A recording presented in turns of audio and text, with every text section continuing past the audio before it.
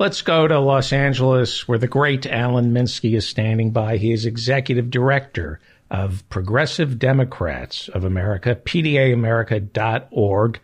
How are you feeling, sir? Well, I'm okay. Today I'm feeling okay. This is a very unique circumstance to adjust to. There's nothing like it any of us, I'm sure, have ever gone through. I've had the peculiar experience of having this hit a part of the world that I'm very close to a little earlier than most Americans. My family actually has an apartment in the city of Bergamo in Lombardy in Italy, which if people have been following the news from over there, that city is the single worst city hit in all of Europe. And we have friends who are sick there, so that's been very troubling. Tragically, I think all that means is I'm just a couple weeks in front of where everybody else is going to be. Fortunately, no one who is dear to us that we know of has died there, but we do have 3 friends who are quite sick still. Quite sick. What do you understand the problem with Italy to be? Because I don't mean to be glib here, but if we can trust the numbers coming out of Wuhan, Italy seems to be surpassing China in terms of deaths. Oddly, my mom and sister were in Italy. My mom is 91 at the time. However, they were not in Bergamo. They were in Florence and then Rome. In fact, we tend to rent out our apartment in Bergamo in the months other than the summer, which is usually when my mom is there. So it was odd that she was in Italy at the time. But the problem was in the north. And they got down to Rome when the problem really kicked in, and then they closed everything down. Now, the problem with the way the Italians responded is they didn't close the north down fast enough. In fact, it looks like they left many large businesses, including factories, open in the north. So, apparently the virus was introduced by a tourist who had come from China. Who knows if there'll be more details about that coming forward. But there are a few things to understand about northern Italy, including Bergamo. The population density is like New York City. In other words, it's unlike anything else we have in the United States, because New York is obviously a complete outlier in terms of population density when it comes to the United States. Italy is incredibly densely populated. The region is. And then the city of Bergamo itself is a town which is a tourist attraction, and every weekend people from around the region flood into it. In a very packed old medieval town where there's always something going on in the streets and people are just socializing very closely.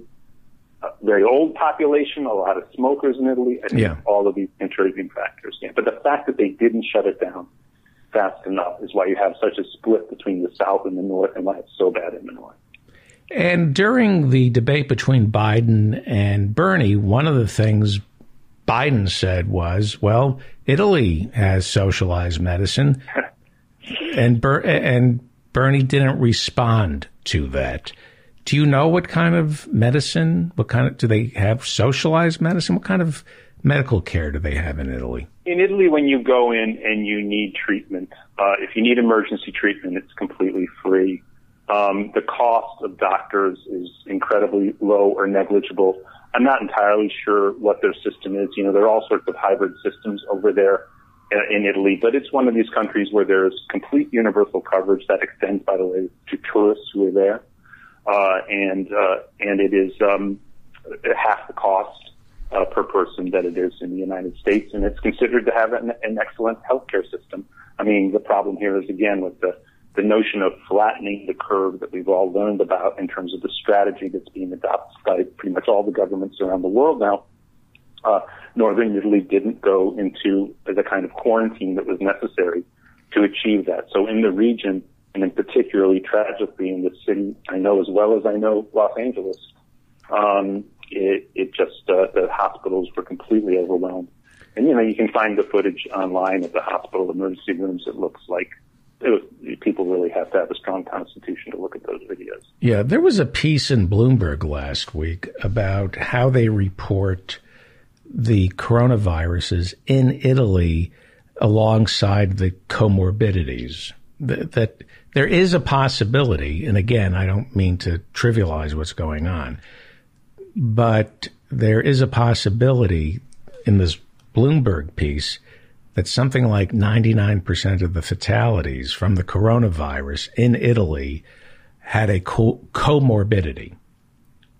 In other words, it either was a very old person, somebody with leukemia, somebody with advanced stages of emphysema. Have you heard anything about the way they're reporting the deaths? No, I think that this was something also that came up as we're speaking today on Monday in today's press conference with the Trump people.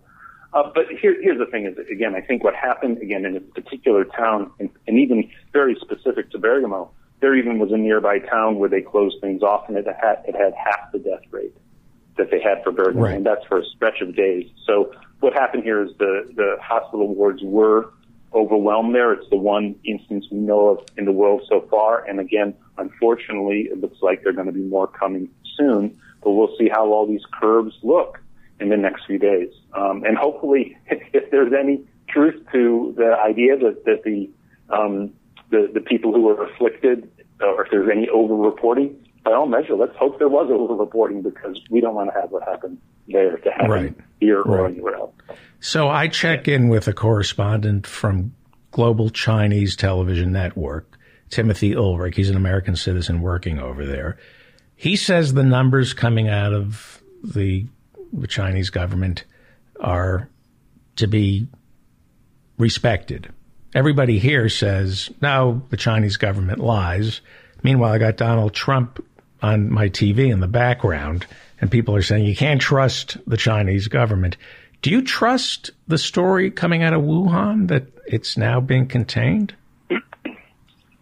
Yeah, I don't know. I hope so. Again, I mean, I just, like anybody else, and, you know, as you know, I have a journalism background, and obviously in America with social media and everything, there's always conspiracy theories, misinformation. Then there's the question as to whether you can get honest information out of a society like China with the government that controls the information flow so thoroughly. I certainly hope so. I don't know. And I pretty much have watched a number of reports from Wuhan, and it does seem like they released a lot of health workers from there, and they were claiming that there have been no new deaths there recently. There have been some in other parts of China, but that they had contained it there. Now, you know, even with that level of containment and how they proceeded by, you know, the quarantining and isolation strategies that they did, which were, you know, achieved through very strict measures, the question is then what happens to that population when the virus, when people get re-exposed to the virus. I mean, these things come in different waves. So we're going to learn all this kind of thing. And, you know, how fast the immunities, I suppose the new term we're going to learn more about is called herd immunity. You know, how significant portion of the population is going to have built up immunities to it. And of course, the only way you achieve that without a vaccine is through some contact with the virus. I mean, just to round off, I'm no specialist in this stuff, but the kind of thing I'm learning about is, you know, they're scrambling around. There are all these different non-vaccine approaches that are being spoken about. Obviously, the malaria drug that Trump has made famous, and now there's been a rush on in pharmacies across the United States. You know, something like that is that if we do the isolation, the quarantine, and we survive the first wave, hopefully there'll be ways to treat this that will be effective, that, you know, the science will very rapidly recognize, and then they'll be mass produced, and they'll help out in that regard. Yeah. Jeet Hare over at The Nation magazine, who we've had on this show, and by the way, you have written for The Nation. You produce one of their podcasts. Jeet Hare talks about therapeutic nihilism. It comes to us from Austria in the late 19th century. Did you read about this? No, but it's the kind of thing I normally love when I'm in a mood for loving things, which I'm not necessarily in these days. But do please tell me about it. Well, you'll like this because it combines everything we're experiencing from Trump's podium. Therapeutic nihilism, according to Jeet Hare, came to us from Austria in the late 19th century, and it was a belief that David, what didn't come to us from Austria in the late 19th century? That's what I asked. You're right. Yeah, I don't know, Freud, then later Hitler, who knows? Go ahead. So medicine was so bad in the late 19th century that it became a sort of received wisdom that first do no harm, that it's better to just let the disease take its course and the patient will be better off. I mean, George Washington was bled to death, so the feeling was let the patient rely on its own body to cure it. And from that, Hayek, who's also from Australia, he took... See what I mean? I'm sorry? See what I mean? What didn't come from? So free market capitalism, Hitler, Freud, Wittgenstein, what didn't come from 19th century Austria? Right. And so Hayek adopted therapeutic nihilism from the medical community and transposed it into economics, where you just leave the economy alone and it'll fix itself. And we're seeing that from Trump's podium. He's saying we can't let the cure be worse than the disease. And they want a smaller stimulus package. So I just thought I'd share that with you. Let's turn to economics, which you know something about. Nancy Pelosi has introduced a $2.5 trillion stimulus package. There's nothing coming out of D.C. right now. There's no stimulus package. Has she picked up the ball? A lot of people thought last week she dropped the ball. Are you happy with Nancy Pelosi? I'd rather just pass on that. I don't think that's so much the issue as exactly the way this was played out. The ball was in the Senate's court, but it seems like Pelosi has been in coordination with Schumer as they have pushed back on and basically blocked the Republicans' bill from the Senate. And so now the way it was going to work is that if a bill got passed that was approved by the Democrats in the Senate, the House was not even going to return back to Washington. They were going to just have a consensus from the Democratic caucus, the majority caucus, to let it go through. There wouldn't be a bill from the House. There wouldn't be reconciliation. Now that's all in question, and the House has introduced what is the stimulus package that has a lot in it that is much more agreeable to progressives than anything we're ever going to see out of the Senate. So the issue right now, at the moment we're speaking, is this just actually an extra bargaining chip for Schumer to utilize to get what he wants, so that the Republicans don't have to go into reconciliation with the bill that's introduced in the House? I'm actually guessing that that's the case. So I'm not quite sure if this House stimulus bill will ever play the conventional role of now having to go into reconciliation, which would produce a lot of very good progressive results if it did, much better than anything we get out of the Senate. But I'm imagining what's going to happen now is Schumer's going to have a stronger hand bargaining. They'll come together with something, and then this House bill will not be part of what's presented going forward. I think that's the case. I could be proven wrong by tomorrow. Right. $500 billion in loans to small businesses. Mm-hmm. Unemployment compensation of $600 per week for workers who have been put out of work specifically by the coronavirus. Good luck figuring out who hasn't been impacted. We'd each get $1,500, $7,500 for a family of five. This is Nancy Pelosi's $2.5 trillion bill. It would provide $150 billion to hospitals and community health centers to buy, ventilators and stuff. $10,000 of student debt relief. There's a lot in there. Yeah. That's very appealing compared to what's been bandied about in the Senate. But, I know we don't have that much time. And what's also phenomenal right now is what the Fed is proposing to do in terms of buying up corporate debt, something that never occurred during the 2008-2009 crisis at the height of that, but to utilize a sort of a parallel or analogous operation similar to what they did in terms of the banks, but to do it now for not just banks, but for major corporations and whatever. Maybe not. Yeah, explain how this works, because the biggest debt right now is corporate debt. Everybody thinks the stock market's doing well, so corporations are doing well, but corporations have racked up record debt, meaning they've issued bonds. Disney yesterday issued $5 billion in emergency bonds. People buy that, and I think they're paying like 3%. That would be a corporate debt, right? Right, and that is what the Fed is basically saying they're going to do. I don't even think it's a matter of, I don't think that there's a. They said in what they released today, what Powell released today, that there was an aspect of looking for the Congress to do something to free them up to do more. So you'd have to go back and look at what specifically Powell said today. But this is a huge deal. When you look at the way that the American economy survived, as best, if you want to use that word, the 2008-2009 crisis. But for all of the things that happened with Nancy Pelosi and you remember, what was the name of the guy, Paulson and Pelosi. Paulson was on his knees to Nancy Pelosi at one point. George W. Bush is still president at this point. McCain was resistant to it. Obama favored it. Obviously, Obama got elected, and it continued from there. All of that drama that played out, in the halls of Congress. The Fed, of course, really was the operation that saved the financial system and even the global financial system. So what's going on away from Congress and the operations of the Fed is very, very, very, very significant. It can't be overstated, and may even be the larger part of how American governmental institutions navigate what's coming out in front of us.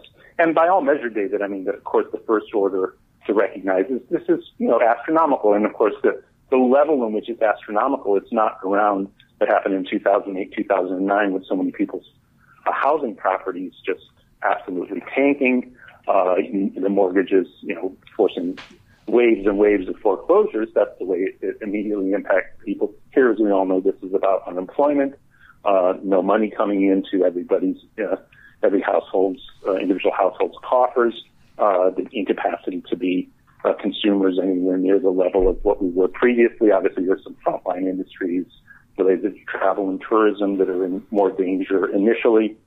And of course, Trump is oversensitive to those things. So let's just understand something here, because corporate debt is, in excess of about $10 trillion. Student loan debt is about 1.3 trillion. I don't have it in front of me. No, 1.6 or 7. 1.6 or 7 trillion. Mm-hmm. And they're going to bail out corporate America by buying those bonds and retiring those bonds. So if you bought that Disney bond that pays 3% and you own it, what happens? You get a check from the Federal Reserve? You get money?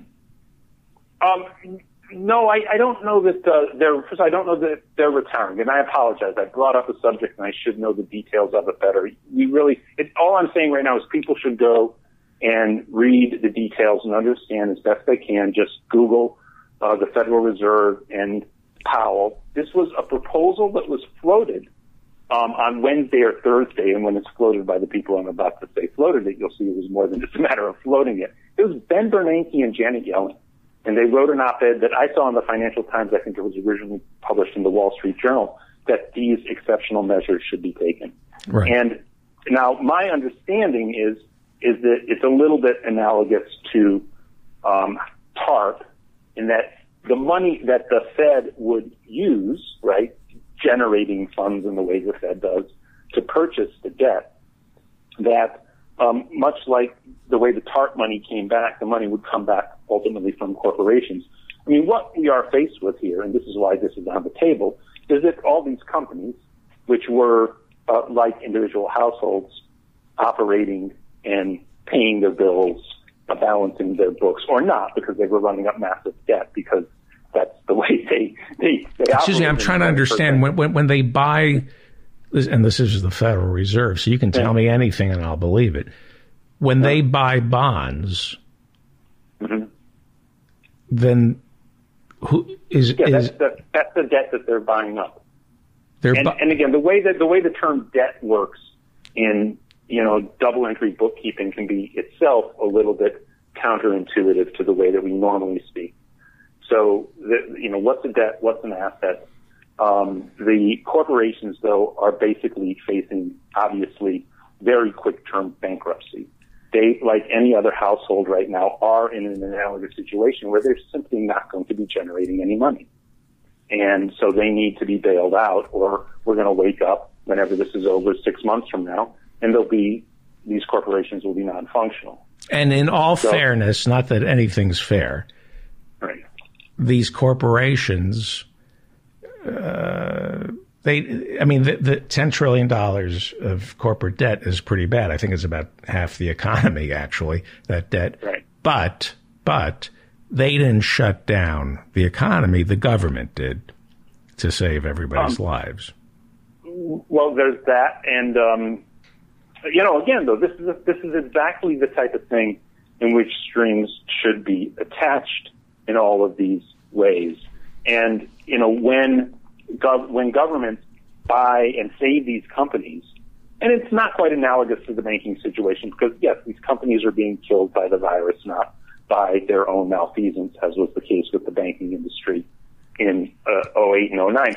Still, the way a government can structure this kind of relationship is, for instance, and I think there was a good article written about it just today somewhere, and you have to look up Warren Buffett's relationship to Goldman Sachs, because Buffett apparently played a role of insulating Goldman Sachs from bankruptcy, and the way that he did it in 08 and 09 meant that he got a great return. Mm-hmm. Now, the Treasury then, right, or the Fed, should get a great rate of return. In other words, we should be a privileged owner of these organizations, all of us collectively, when we bail them out, right?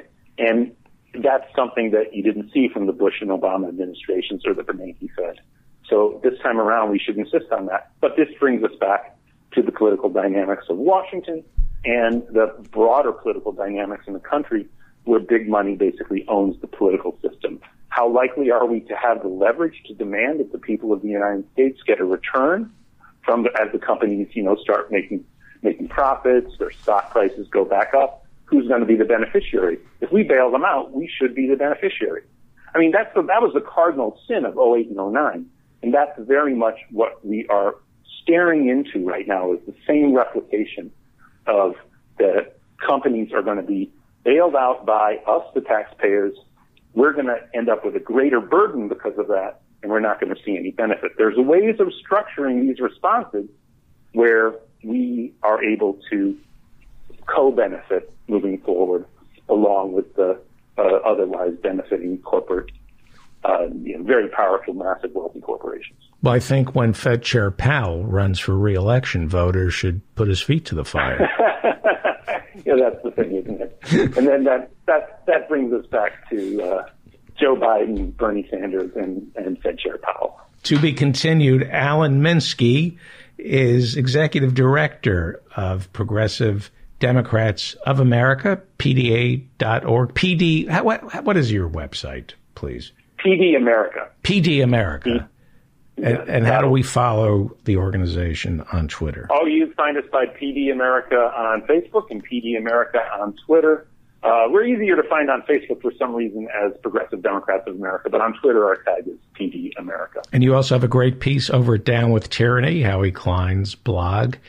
Love Howie. Yep, mm-hmm. Yep. Last question. It's Biden, mm-hmm. right? That nothing happens, right? Bernie, it's over with Bernie, right? Oh, I don't know. I mean, this is a very dynamic situation right now. If anybody's been paying attention, look, this is a whole thing I wrote an article about and we haven't spoken about, and I know you only got a minute left.